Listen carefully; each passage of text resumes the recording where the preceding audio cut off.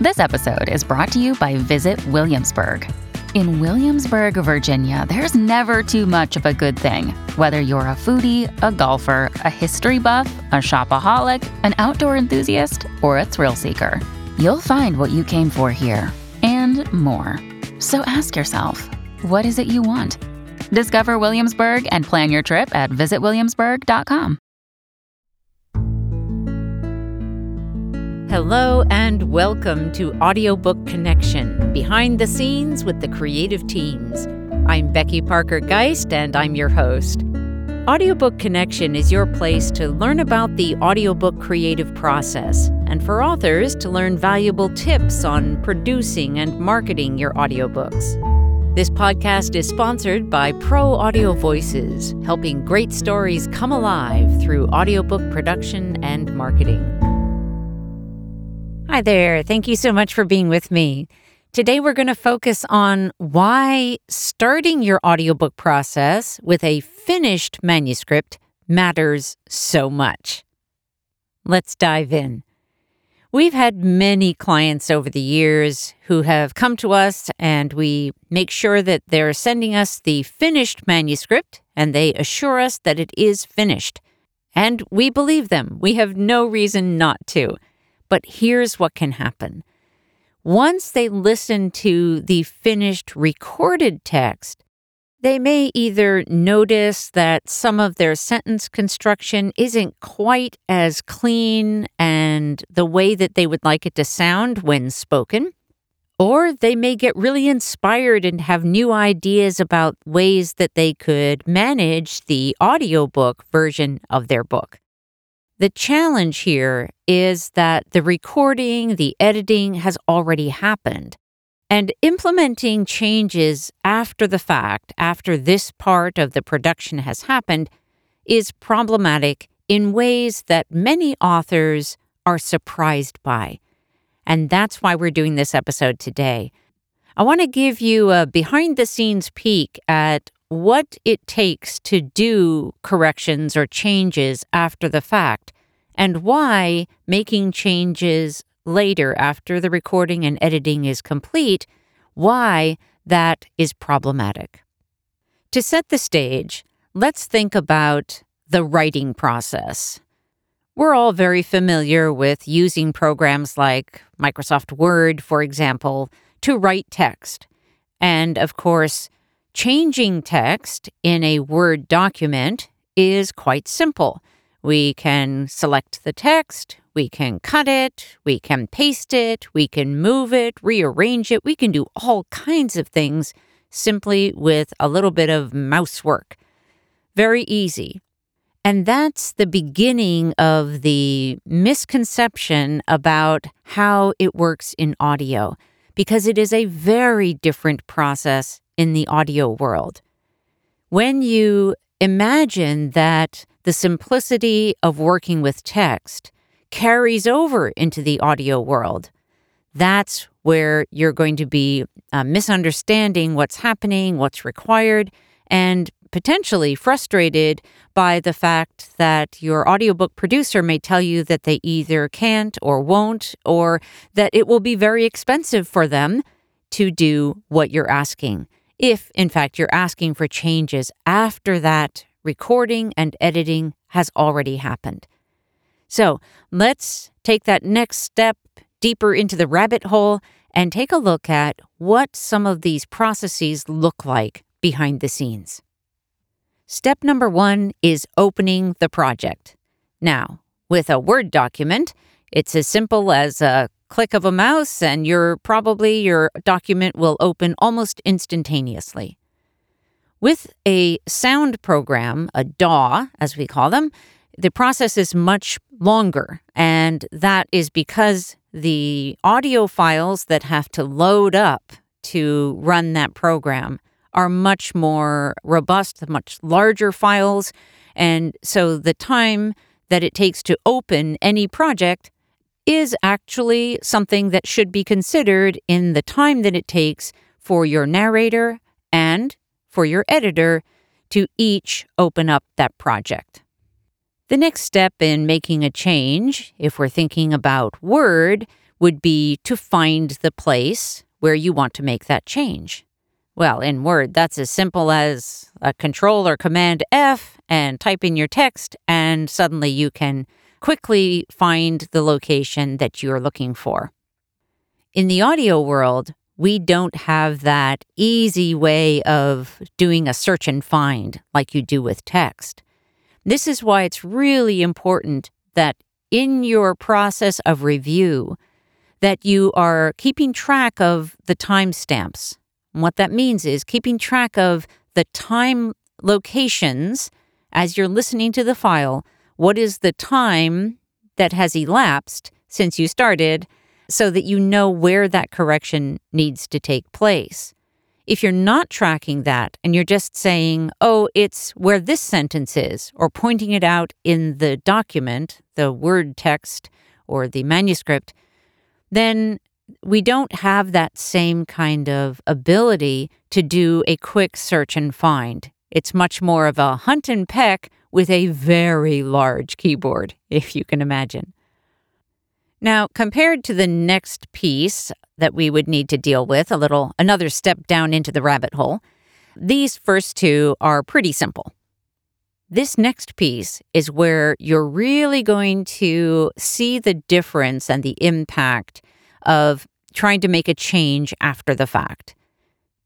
These are just as true for errors. So when a narrator maybe says the wrong word or something has to be changed about a sentence, let's say, for example, a noise happened and they didn't notice that the noise happened at the time, but it can't be taken out in post-production, and that might require a re-record of a sentence. All of those legitimate changes that need to happen are also subject to these same conditions. But what I want to do here is I'm kind of giving you this behind-the-scenes picture, is helping you understand why it's best to minimize the number of pickups that you ask of your narrator. The overarching concept or point about this section of this episode where we're covering this topic is that trying to get your audio to perfectly match and fit in where you are replacing something is a significant thing. It is actually one of the hardest things, I think, for any voiceover talent or narrator to be able to match really well the work that they have done on one day with an insertion from another day.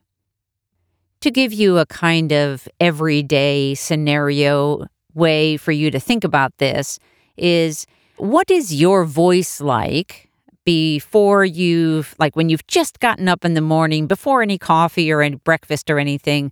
What does your voice sound like? Have you ever noticed that it sounds different than it does maybe mid-afternoon on a call with somebody, or late at night when you're exhausted? There are many qualities of your voice that may be changing. The energy level, certainly, the tone of your voice, just the quality, for example, if it's rough or if it's smoother or if it's maybe even more airy. The quality of your voice can also change for many reasons, some of which are related to the time of day or one day compared to another, just what your mood is like, that sort of thing. And a little further into this episode, I'm going to give you some examples so you can hear more about what I'm referring to. There are many different aspects of this that we'll be covering. In terms of the process, what has to happen is, first, you find that place where you're going to need to re-record, you listen to it, and then you record the correction. If you just continue on to your next correction and don't do anything else, it is most likely that the correction that you just did is going to stand out. It's going to be noticeable that you made a change. So in order to mitigate that and make sure that you do have a really good, smooth flow and that it doesn't sound like you've stepped in and made a change on another day, you need to listen to the narration leading into that pickup and the narration leading out of it.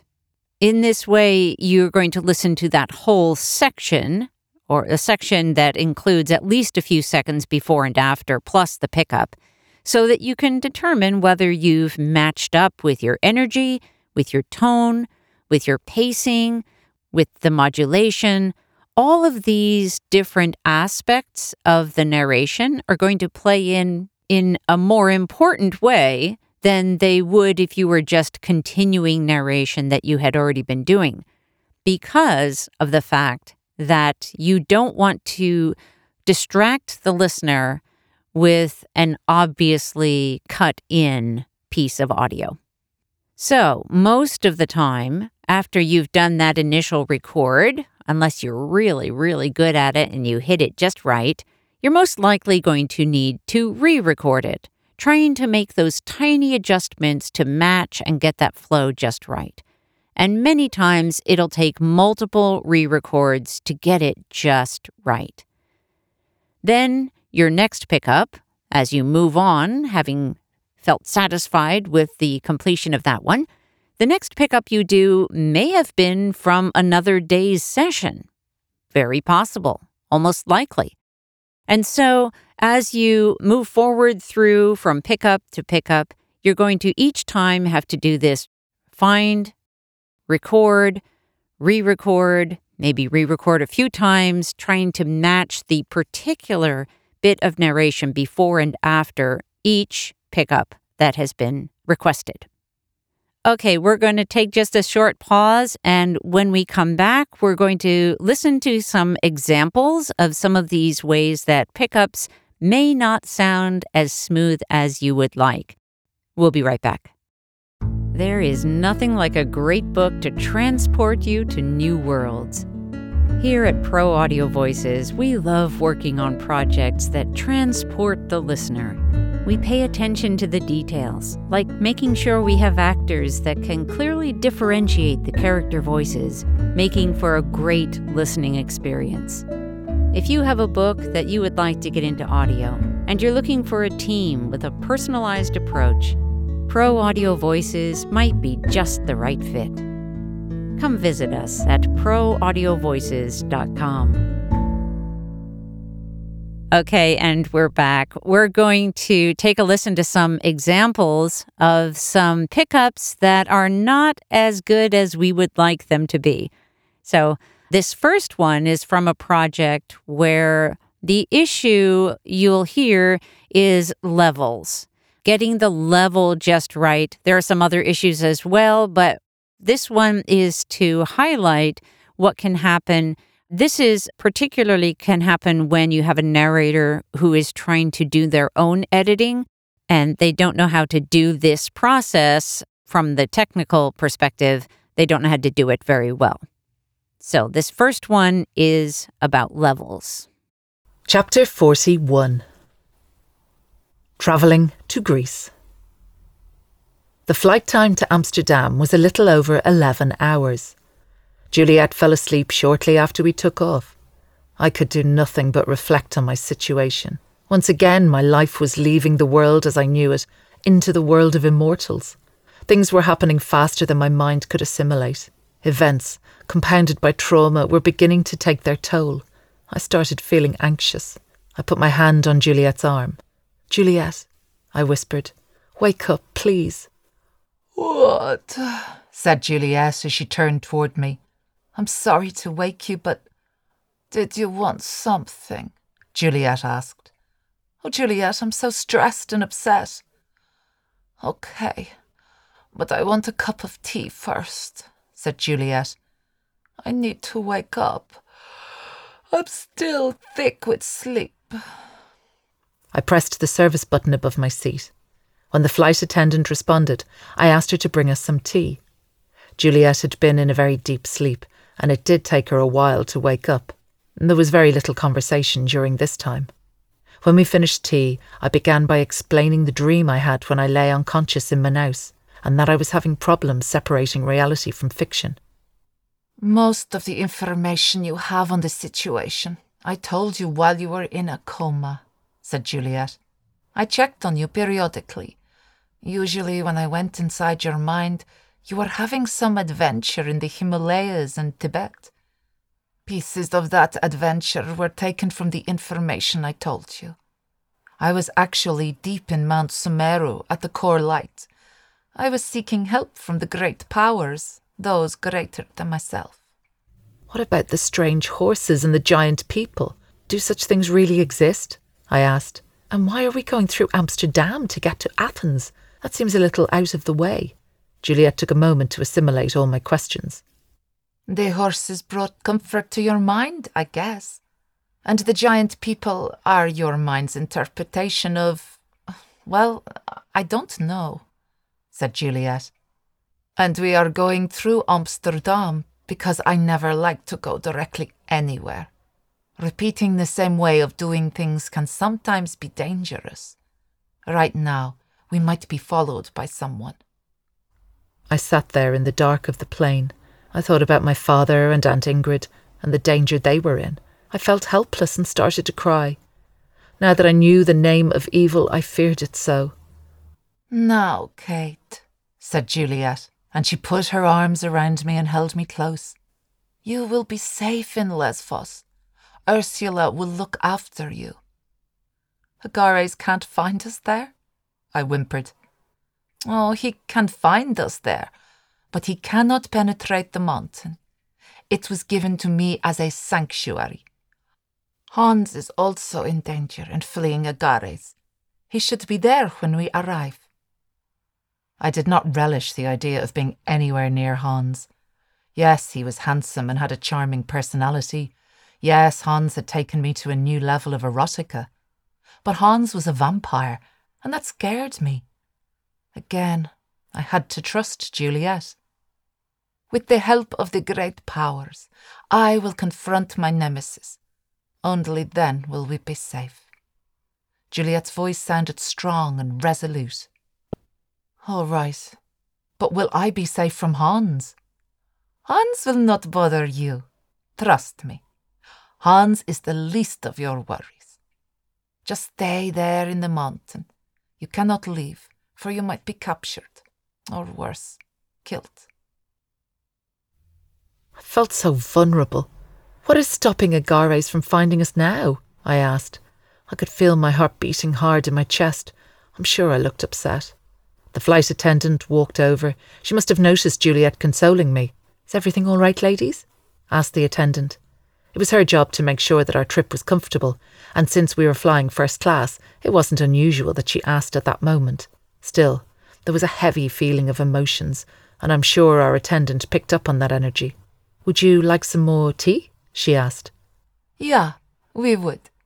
Chamomile tea, please, said Juliet. Not that we really wanted some tea. Juliet just wanted the attendant to leave. When she did, Juliet returned her attention to me. Right now, Agares is looking for Hans, Juliet explained. I hope Hans makes it to Lesvos before Agares finds him. As for you, Kate, you just try to stay calm. As long as you are with me, you're safe. It's not you he wants, it's me. Juliet and I turned off our cabin lights and sat quietly in the dark of the evening. Our flight attendant returned with our tea, then left. Juliet fixed me a cup of tea first. She took some powder out of her bag and put a pinch of it into my tea. Here, drink this and rest, she said. When you wake up, you will feel much stronger, mentally and physically. I drank the tea. And for these next ones, what I've done is I've gone back into some projects that I've done on different days and recorded a change and have not made any attempt to match up the audio in the pickup from the before and after segments. This first one is focused on the energy of the piece. Okay, Dave said with more keyboard clicking. Camera 1, check. Camera 2, check. He clicked a button with each check until all 4 mechanisms came to life. And this one is more related to tone or voice quality. Who benefits from advice? Almost without exception, the person giving advice without it being asked for is the one who benefits.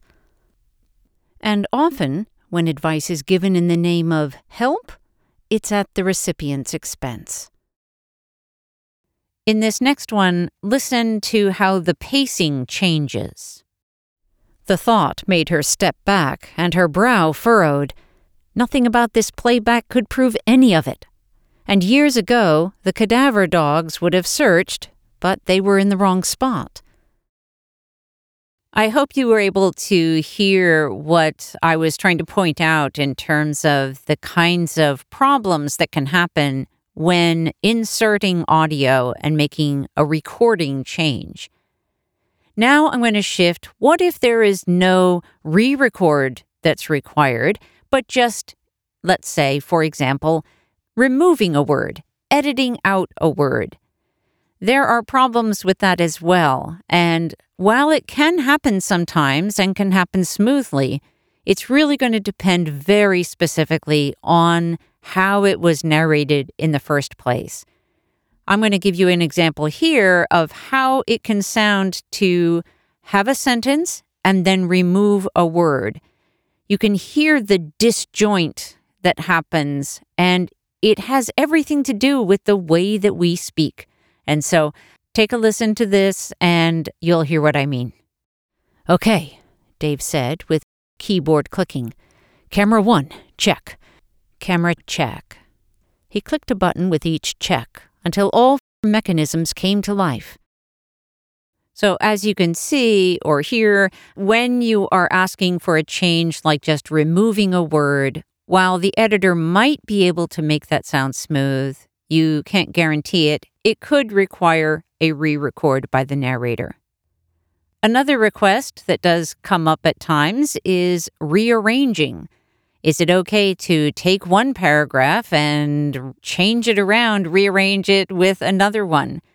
While this doesn't happen frequently, we have had that request. And what I'll say is that more often that can work, but the difference and the problem could be, depending on how the narrative flow is, it might sound odd or it might be okay. But I just wanted to bring that up because it is something that sometimes people decide they want to try. Now, other kinds of changes that people sometimes request that do work in audio engineering and editing are things like adjusting the time between paragraphs, for example. But the editor is still going to need to know the timestamps, the locations in terms of the time that has elapsed within that particular audio file. And so make sure that you're always tracking where those are. And keep in mind also that listeners have different preferences, which is why many apps let them slow down the pace or speed up the pace. Your personal preference as to spacing between paragraphs as an overall global thing may be quite different from your listeners. And while I do believe that there should be space between paragraphs, I also want to caution you that if your audiobook is fully produced, and during the first 15 that you should have received to do that initial review, if you didn't bring up any concerns about that issue, and then you want them to go in and change space between every paragraph, I'm going to highly encourage you to not do that. Because here's the bottom line. You really should trust your team. Find a team that you feel you can trust, and then trust them. Because trying to micromanage your audiobook team tends to backfire and just frustrate everyone.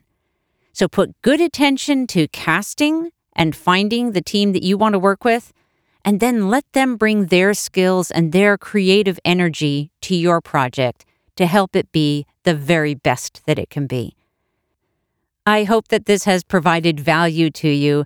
I'd love to hear from you. You can reach out to us at proaudiovoices.com.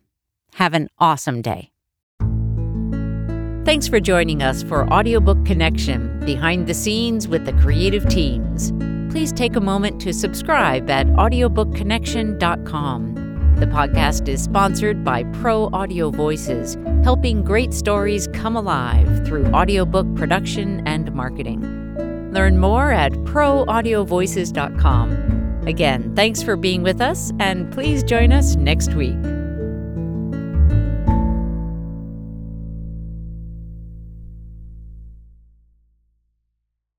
This podcast is a part of the C-Suite Radio Network. For more top business podcasts, visit c-suiteradio.com.